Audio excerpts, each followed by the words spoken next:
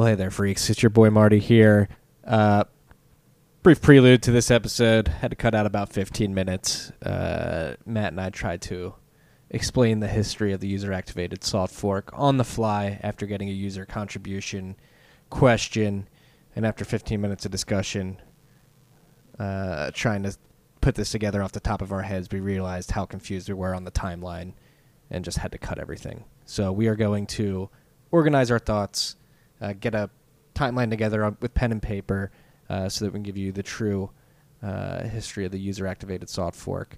So the contributor out there who paid for a contributor this week, just know we are working on it.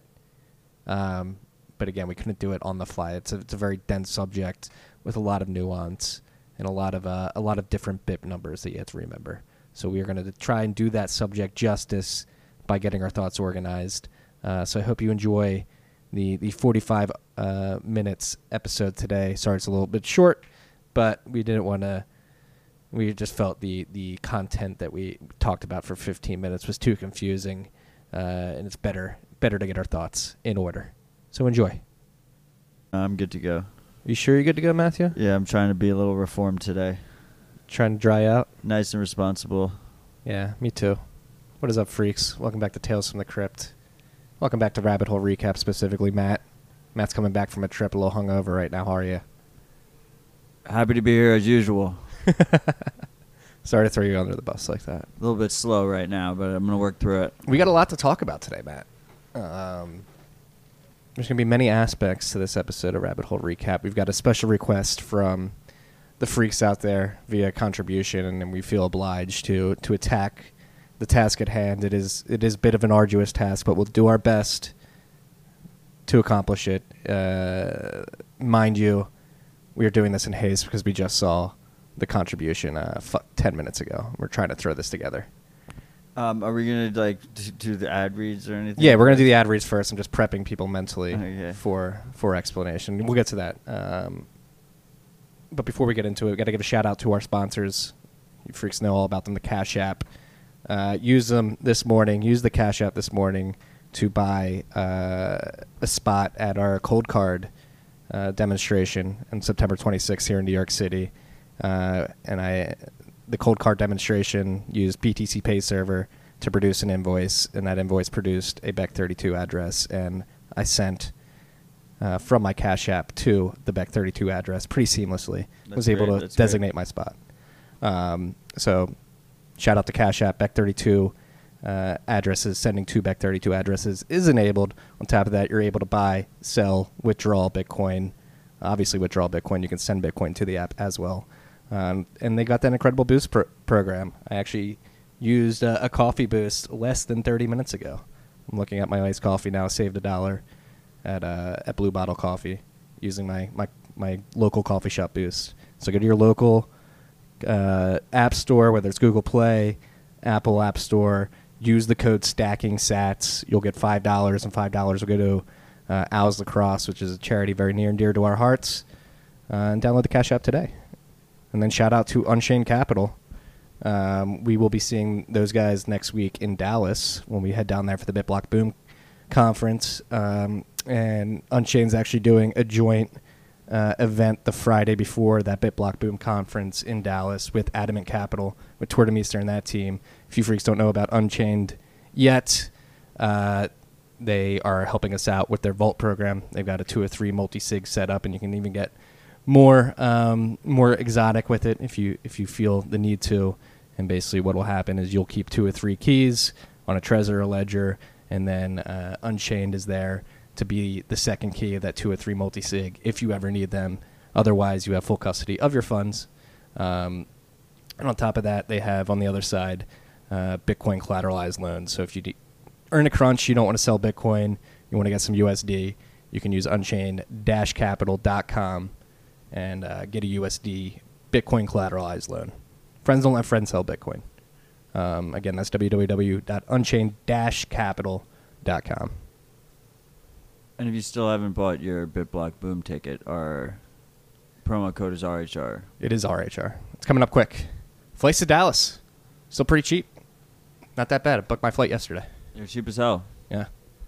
We got a big list today. Before we get to the list, we were alluding to it earlier.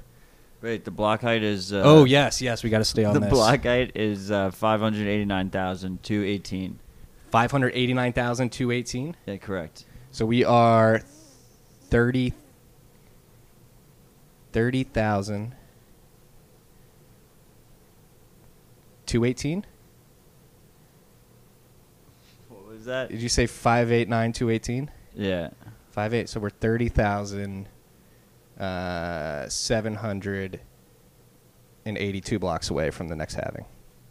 Quick math from your boy Marty. I think that's right too. Hope it is. And we're looking at the trade block XBX index, price of Bitcoin. Wait, what'd you say? It's like 40,000, right? Blocks. I said 30,000. Yeah, it's 41,000 blocks until the next. Wait, you said halving. Oh, it's 630,000. I got mixed up there. Yeah. I thought the block height was 620,000. You're right. So my math was wrong. Yeah, I don't know. Yeah, It wasn't my math. It was my designation of the next block. I'm not halving. very sharp here, anyway. So. Yeah, 630,000, not 620,000. Damn it, Marty. And the trade block XBX index right now is $11,566.35. We've been slacking on giving that information, and we feel the need to get back in order here on Rabbit Hole Recap. Yeah, we couldn't forget it again. I had to make sure we didn't forget it. All right, so on to the contribution, the request. Slow it down for the plebs of request. User act.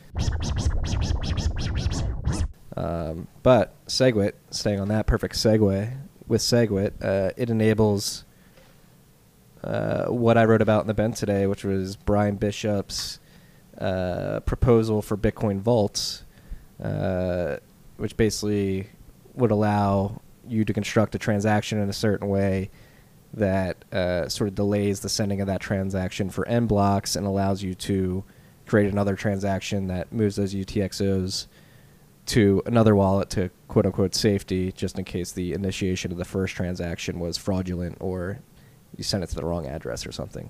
So it's basically like an undo button for transactions that I believe was like would be a huge upgrade UX-wise. Or almost like a watchtower. Right? Yes, basically, yeah. It's very similar to Watchtower. So like if someone is trying to steal your Bitcoin, you can revert it to a different wallet. Yes. So it's really cool. Your boy Eamon is actually was part of the team Not our boy. He's your boy, dude. Not our boy. So this is something, these vaults, the concept of quote unquote covenants has been around since 2016. Got to give credit where credit is due. I believe Eamon did write the paper. Hey, he was one of them, yes. One of the people that wrote the paper. Indeed. Describing this. But his required a hard fork. Yes, it did. Brian's Eamon proposal doesn't require a hard or soft fork. Actually, you don't need any upgrade like that. You just need to do a bit of refactoring, I believe. But so this is a concept that's been around for a while. But Brian finally, and a couple others, I believe, put their minds together and put a proposal out for it to try and make it possible. I mean, my quick, uneducated question would be, aren't you kind of just pushing the security onto wherever that end wallet is? I was actually what are you solving? Walking back from getting my coffee. Yeah. Well, that's the question I have. Like, do you have a predetermined address that you send it to? And then how do I protect that address? Do I have a watchtower protecting? Yeah. Like, what is? Well, I'll be speaking with Brian next Friday. We can ask him that. That's another thing. We should touch on what the difference between a hard fork and a soft fork is. Yes. That's a pretty big one that we just didn't talk about in the user activated. It's true. It's true.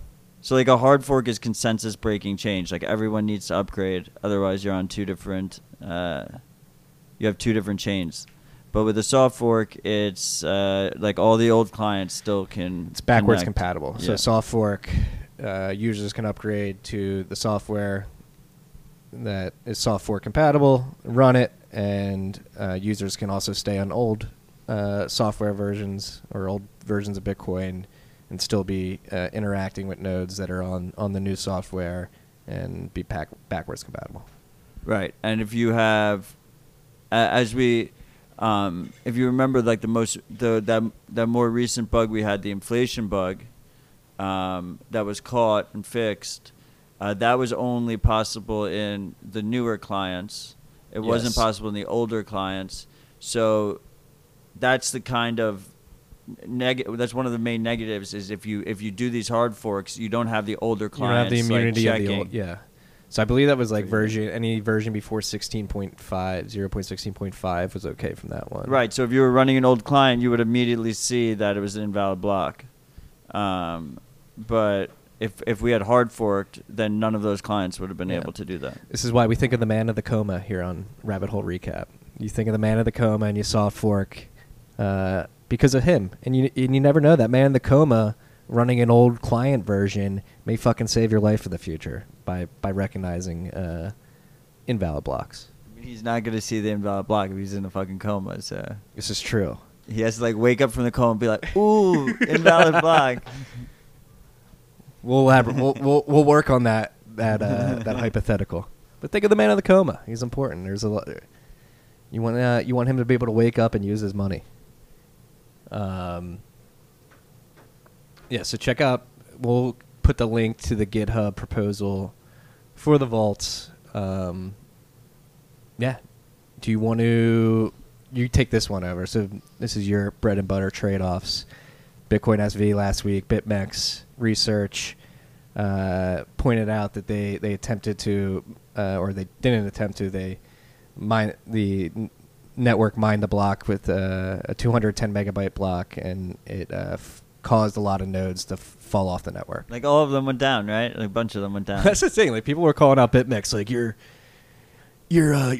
hardware is not up to clap. Like if you want to be running BSV, you have to be running this hardware. Like it's your fault. And like the tweet where they pointed it out was them being like us, and to make sure that we weren't just like running inefficient hardware, we checked 4 other services and screenshotted that their block like explorers were down. Explorers and everything, yeah. And like 5 or 6 block explorers, which you would think are investing in pretty hefty hardware, weren't able to. And we just talked about this other guy, Ryan Charles, last week, who basically like right before this block happened he was the one complaining, saying like my node costs are going through the roof. I like can't afford this. Like it's not charity.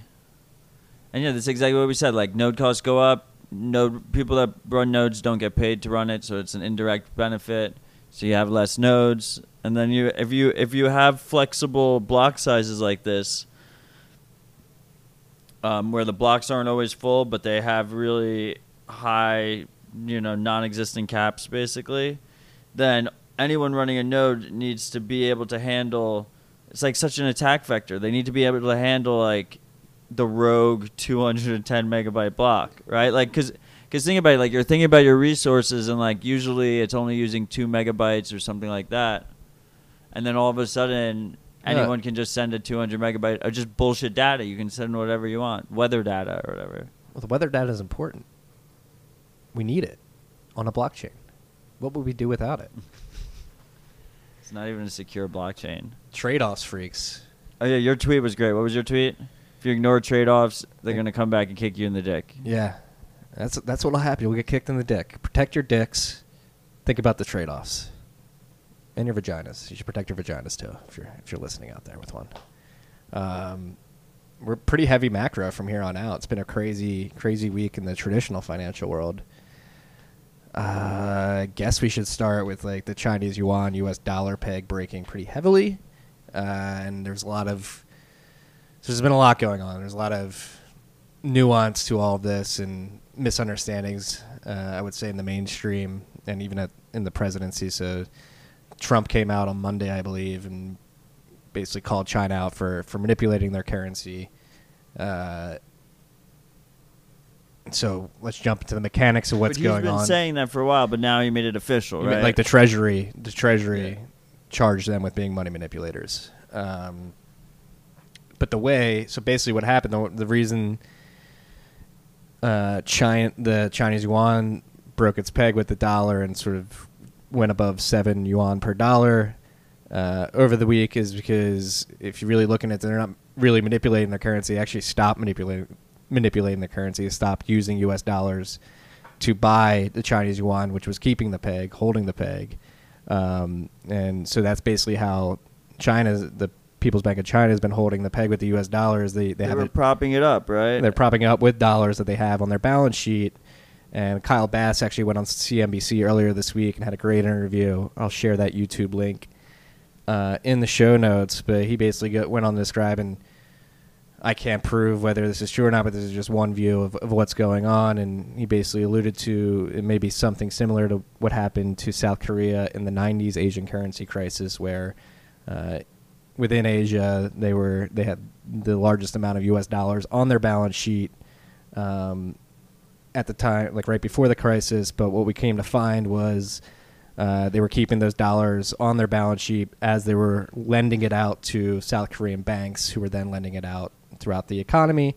And when push came to shove in the 90s currency crisis, South Korea basically had a liquidity crunch, and even though they were keeping those dollars on their balance sheet, they had loaned them all out and didn't have access to money to go around. Yeah, so they didn't have access to buy or to buy their currency with dollars because they had loaned it all out. Kyle Bass is saying something similar is happening to China right now, where they've done something maybe not exactly the same but similar, and that is why the peg is broken, is because they don't have enough dollar liquidity to hold the peg.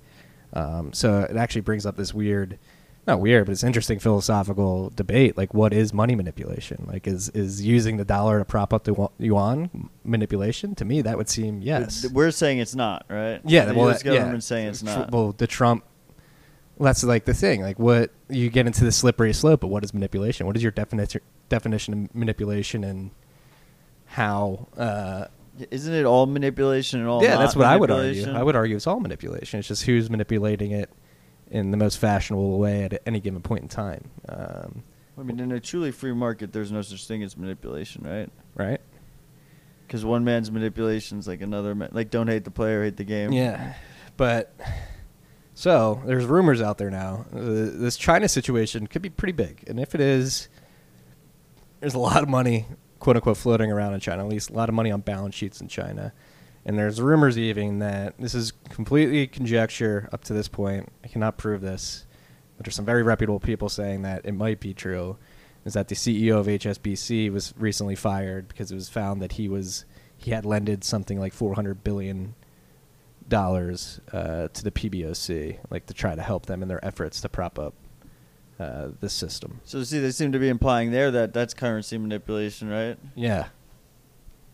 So maybe that's what. Do we know if they're hitting them for the propping or the not propping? I don't know. Like, it's all confused. I think.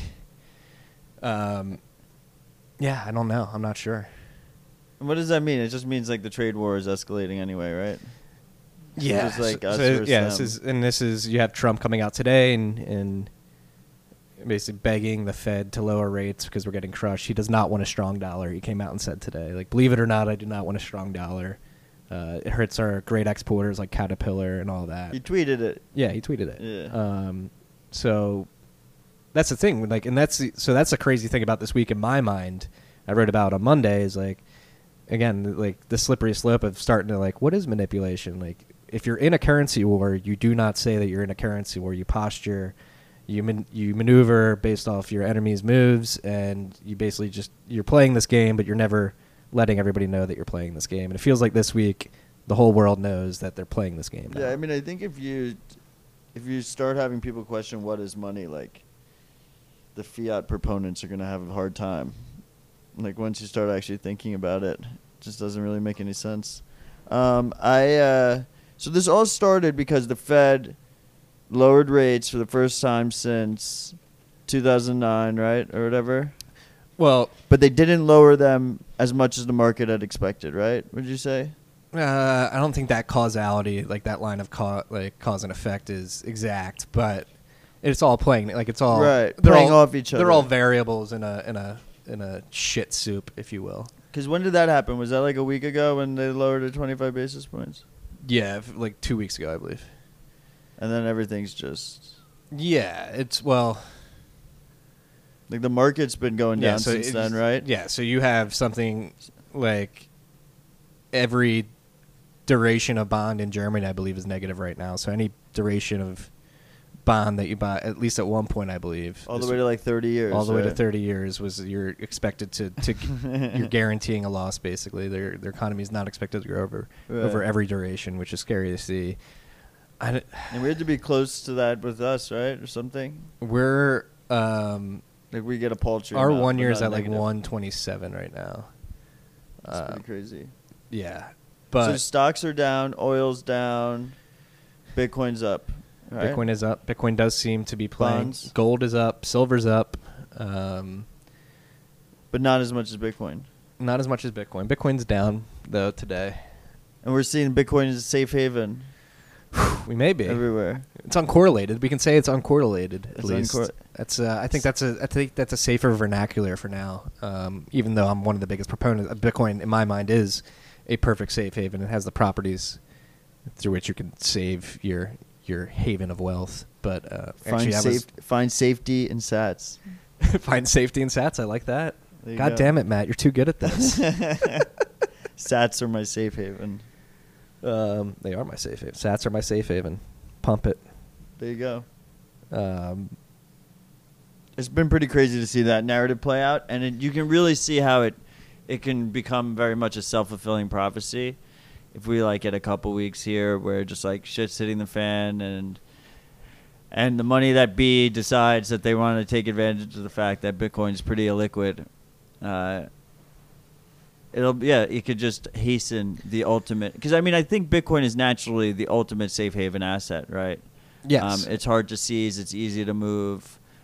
Easy to secure.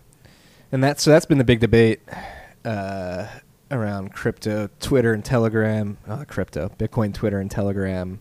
At least in my observation last week, is China driving this rally? You wouldn't be able to tell via the exchange volumes, but I don't know if we can look at exchange volumes in China. Like from what I understand, like a lot of it's done OTC via WeChat and stuff like that. So you have like probably dark markets in China, maybe bigger than the regulated markets. Yeah, I mean, I wouldn't be surprised. Like the miners, especially, use a lot of OTC relationships and stuff. But it doesn't really matter, like if it's who's buying it, right? Yeah. It could be Westerners buying it because they think Chinese should buy it or will buy it. Or it could be both, which is probably both. Yeah. Yeah. We just know that it's going up. Orange coin good, number go up. But I mean, these kind of situations really highlight. They make people think. Like if I've had plenty of people throughout the years say to me, Matt, like that's great. Like Bitcoin is like a non-government currency that's independent of any governments. But why would I need that, right? Like government's fine running my money. And then when you have this kind of situation, both in Hong Kong and like the global macro, like all this trade war stuff between China and the United States. Well, beyond China, like we just completely embargoed Venezuela, I believe. India and Pakistan, I believe, are starting to get into it. Shit is like heating up this summer. Sorry for interrupting.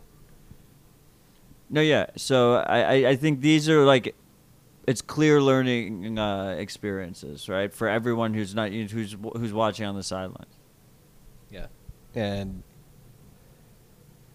that's another interesting thing. This is like also Bitcoin's true if we are turning into a recession here, or in the midst of a recession that we'll only know in retrospect. This will be the first time in Bitcoin's life cycle that it's experienced a market cycle like this. It was born in the depths of the last crazy recession. Yeah, so what happens? Who the fuck sells their Bitcoin in market collapse? Do people really do that? Are people like going to rush to the exits like all the Bitcoiners are going to be like, oh my God, you got to sell? Not the Bitcoiners I know. All right. Yeah. All it needs to do is spike like a little bit, and it becomes a self-fulfilling prophecy. Well, like, so that's the weird thing that's happening right now. It's like the dollar strengthening. That's what like Trump's freaking out because the dollar strengthening against all these currency crosses, and So basically what you're seeing is like all the weaker currencies die as people seek flight in the dollar. And that's the overarching question I have in my mind, especially if China and Russia get screwed over in this macro situation. Do they have the balls to give the finger and say, we're not going to find safety in dollars. We're going to seek for gold. We're going to seek gold or Bitcoin. Find safety in sats. Sats are my safe haven, baby. Sats are my safe haven. It's true. Now, I mean, and again, empirically, there was actually I've retweeted a infographic that was going around Bloomberg terminals today, like lining up Bitcoin versus gold. I believe the chart was called Smackdown for store value, and you just look at the properties that Bitcoin has when compared to the best store value the world had ever known up till 2009. It beats it out in a lot of core features, and then the features that it doesn't beat it out on are just so happen to be like time. Yeah, they had like a segment where they were like, age, 10 years, X. Yeah, I mean, I think, right, Bitcoin as a store of value used to be like crazy fringe talk, and now it's on CNBC every day. Yeah, it's at least there's a debate around it, so people don't, you're not so crazy if you take at least some percentage in Bitcoin. You're almost more crazy not to have an allocation to Bitcoin now. Yeah, I would argue it's like at least a small one. Yeah, there were again, it's riskier not to have skin in the game at this point. Binary people, it's still very early in the potential upward value accruation of Bitcoin. I don't know if that was just a sentence or not. It could be. It's definitely early. This is a good That's for sure. A good segue into the next topic. Are the halvings priced in, Matt? It's all priced in, Marty. Everything's priced in. I like have sympathy for the efficient market hypothesis, which is that like all known information is priced into the price of any. Like if you have a truly free market, like that should be the end result. Like if someone knows, apple crops are going to do poorly next year, like the prices of apples, it should be priced in, prices of apple farms and shit. At the same time, most industrial miners are selling all of their Bitcoin, or most of their Bitcoin on a regular basis to cover their real life expenses, which are usually pretty tight margin. And that supply of that amount of Bitcoin is going to halve. The question becomes, I mean, that's a supply shock, but I don't think we've ever seen, in any other situation, a supply shock that was like known ahead of time, right? Like that's a pretty crazy combination. So it's like, it is known, but the market attempts to price it in, but I don't think is very effective at doing it. See, I hate to focus on halvings too, right? Because my point is nothing's priced in. Like again, this is binary. This is either we're at zero. We're so far off from being priced effectively. Yeah. That, what the fuck are you that even it's talking like about? laughable to even assume that halvings are priced in. People aren't even aware of Bitcoin, let alone halvings. And that's actually the interesting concept. Like by the time people find out or become cognizant of what halvings are and like the actual impact they had on the supply schedule, like that's probably like 5 to 10 years from now, and there'll be almost like one Bitcoin mine per day. But the efficient market hypothesis would state that you don't need everyone to know about it. You just, if you have a handful of people that know that it's incorrectly priced and what the proper price is, then they will price it in. They'll price in the future users or whatever. But I think on the contrary is that as Bitcoin price goes up, that amount of like daily flow we need to match the miners' sell pressure increases, right? And we're still pretty low on the adoption curve. So like, as long as that daily flow can't be quenched, it's not even a matter of even getting to, like, there's not enough capital to effectively price in the scale of what future, especially since the proponents that say that this halving are priced in say that all future halvings are priced in. Exactly. And humans aren't that. The privilege that these efficient market hypothesis people are putting out there, assuming that the richest people in the world will also have the most foresight to invest in Bitcoin. It's very hubristic in my mind, you know?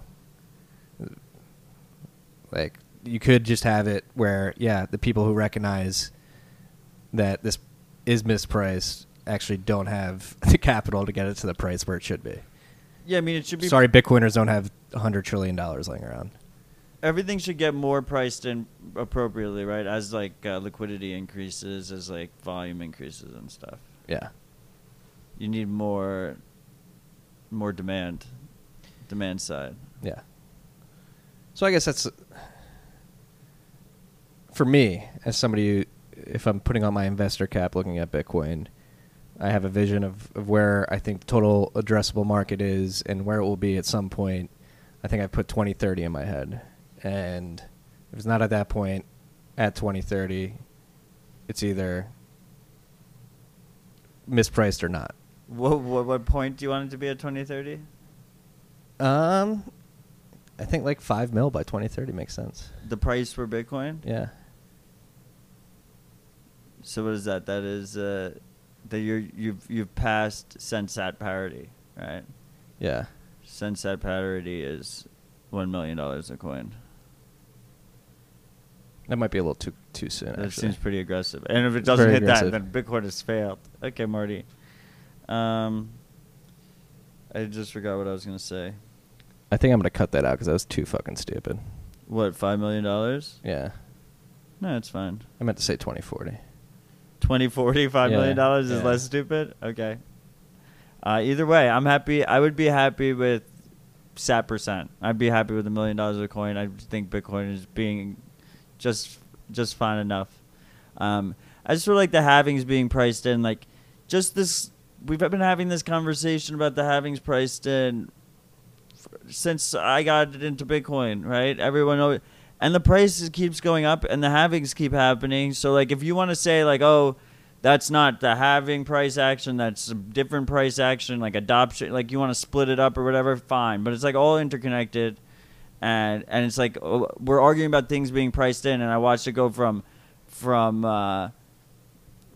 6,000 to 3,000 to 13,000 to 10,000, and we're still talking about the halvings being priced in. Nothing like we can't even price in like day-to-day action, but we're like pricing in like 6 months in the future or whatever. Yeah. And all the halvings after that. Yeah, it's pretty. It's a tedious tedious conversation to have at this point. It's just stupid to think that anything's priced in right now. I would say, not enough people know. That's all I'm going to say about that. That's all, except for everything we just said. Except for that.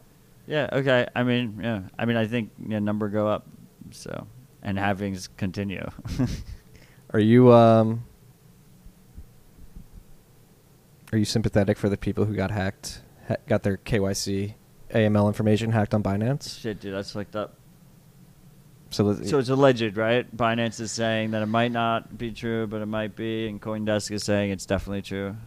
Yeah, so let's break down what we know so far. Apparently, there has been an information leak at Binance or a third party that they've engaged with that was doing KYC AML on their customers for them. And basically, hackers, I've seen videos of hackers going through pictures of people sharing their passports. Selfie, yeah.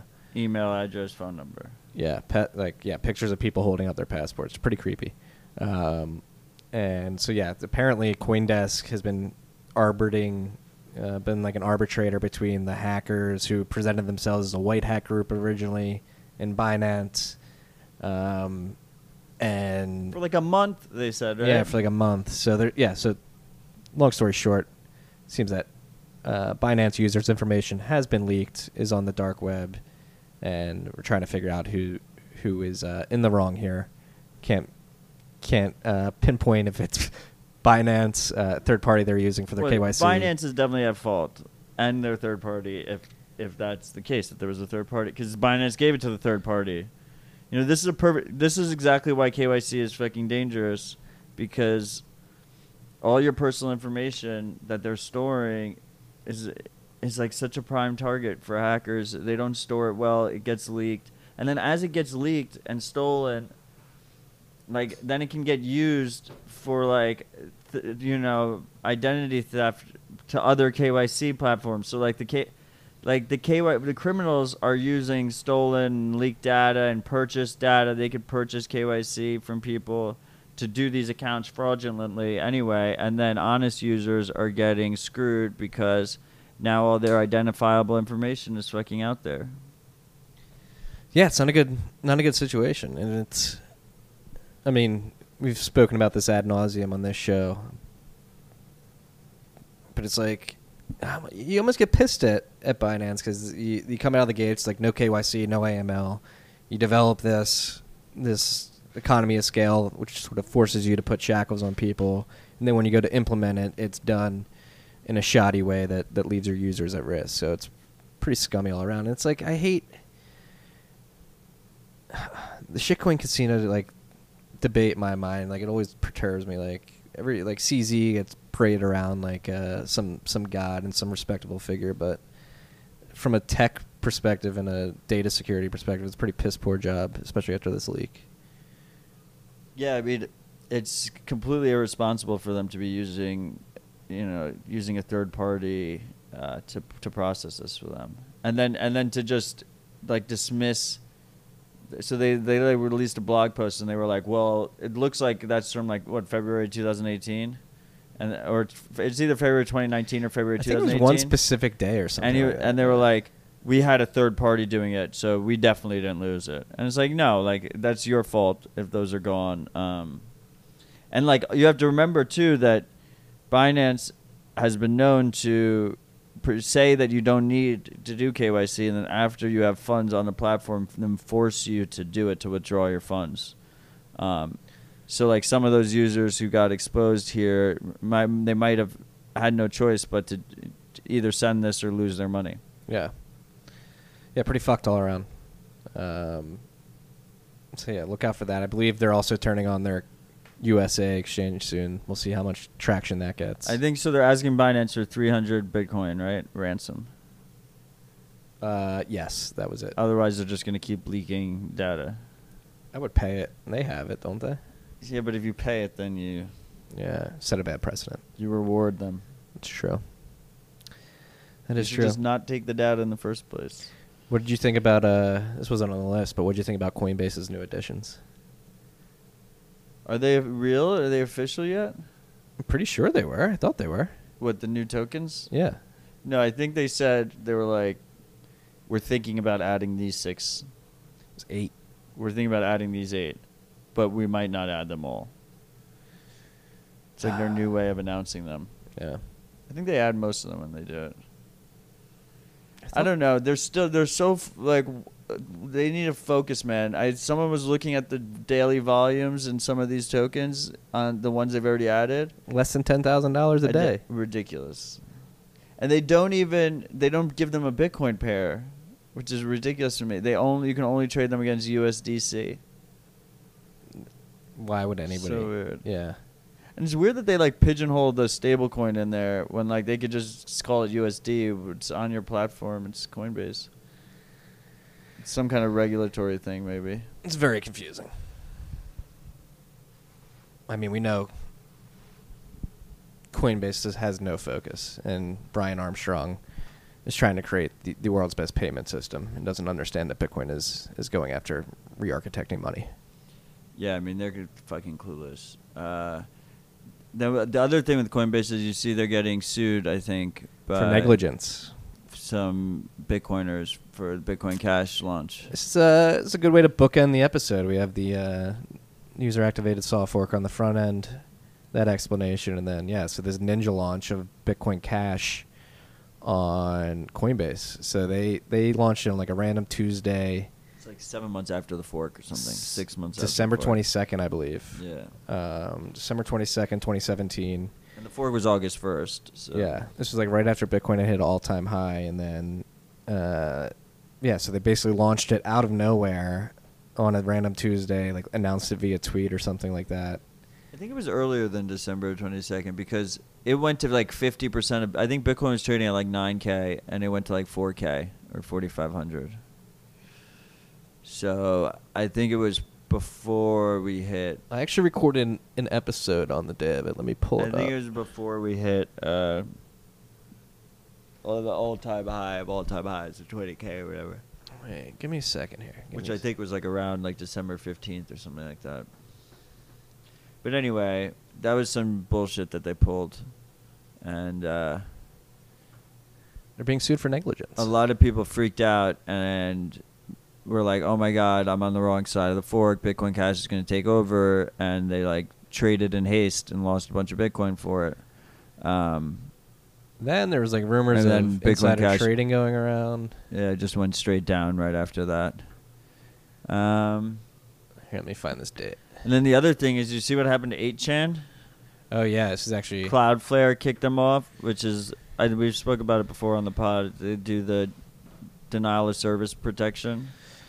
yeah. No, and what's crazy interesting about this is, so I guess 8chan, the founder of 8chan came out with a video and basically described the misunderstanding. Like people said that I believe it was the El Paso shooter.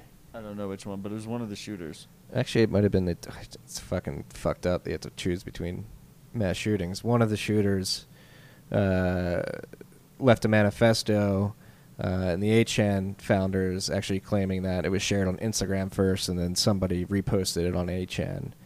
But it was removed from Instagram, and it wasn't removed from 8chan. Yes, and 8chan's like an unmoderated forum on the internet. it's The evolution I think of it was 4chan. it was like too heavy for 4chan's owner, and so they went and made 8chan.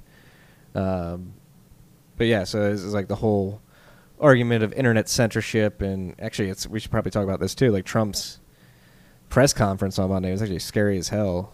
The shit he wants to do, basically he's like the first steps to pre-crime and like executive orders on par with the Patriot Act. Or I don't even know if that was an executive order, but Patriot Act, I don't think was executive no, it wasn't an order. executive order. But Trump is looking to take the Patriot Act and bulk it up a little bit. It seems after these shootings. Oh, really? Yeah, he didn't. Yeah, on Monday he came out and he said he was like thinking about. He proposed the fucking death penalty for hate crimes, dude. Which is extremely slippery. So what the fuck is a hate crime? Are we really willing to bring back capital punishment for that? Yeah, that could be. I mean, because you can interpret it, but you can make a bunch of things hate crimes if you wanted to. Exactly. That's interesting. I like kind of tuned out, at least non-Bitcoin stuff. I tuned out this week. Yeah. Yeah. So that, I mean,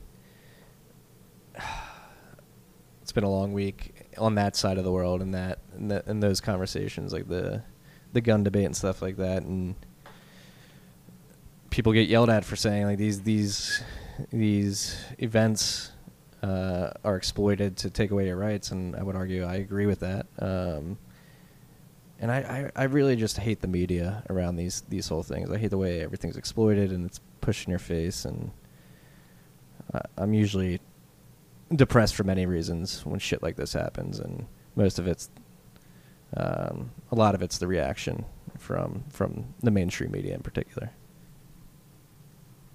Yeah, I mean, I like that I can just safely ignore it because I have Bitcoin, so it really does give me peace in times like these. Sats are our safe haven. They really are in more ways than one, like not just financially, right? You can opt out. You can opt out of it, you know? Gives me optimism, gives me reason to hope. Yeah. That's all we got for this week. We're almost exactly an hour in. Do you have anything you want to end it on? Anything you want to touch on? No, I just, to another good week. I mean, let's see let's see where we go from here, and it'd be pretty. It's something else seeing Bitcoin emerge as this. It's like almost like everyone's like, there's not that much argument about it being. We used to be called crazy for saying safe haven. I went into hiding for a little bit. I've been calling it a safe haven since 2013. I was like during the bear, everyone's like, it's a risk asset, blah blah blah. Yeah. So it should be interesting. Sats are our safe haven. They can be your safe haven too. We've got a YouTube channel now. Oh yeah, let's chill that. We need to do more videos though. We are going to do more videos. We will do more videos if you subscribe. Subscribe, and we're gonna. You know why we're gonna do more videos? Because we're gonna set a target for ourselves and push ourselves to put out maybe one video a week, starting at a certain date. Reasonable target. I think so as well. Yeah, so go check out the YouTube. If you want to give a shout out and have us explain some shit to you, you can go to tftc.io/contribute. Ask us questions there. We have this event coming up, the Cold Card class. The Cold Card class, if Node. you're in New York City. Tickets are out now. Thursday, September 26th? Yeah, I believe so. It's definitely September 26th. Mm-hmm. Believe it's a Thursday. $130 includes a cold card and the SD cards you need. Or you can just bring your own. For $30. Yeah, because it comes with pizza and beer Yeah. and soda. So we'll be doing that at Chain Code Labs here in New York City. We'll put the link in the show notes to that. Yeah. Space is limited, so I would hop on it as quickly as possible. If you want to go. If you want to go. And know that if you are going to go, like, you're going to be doing work. It's gonna be hands on. You're like, actually, we're just gonna like do it together. Yeah.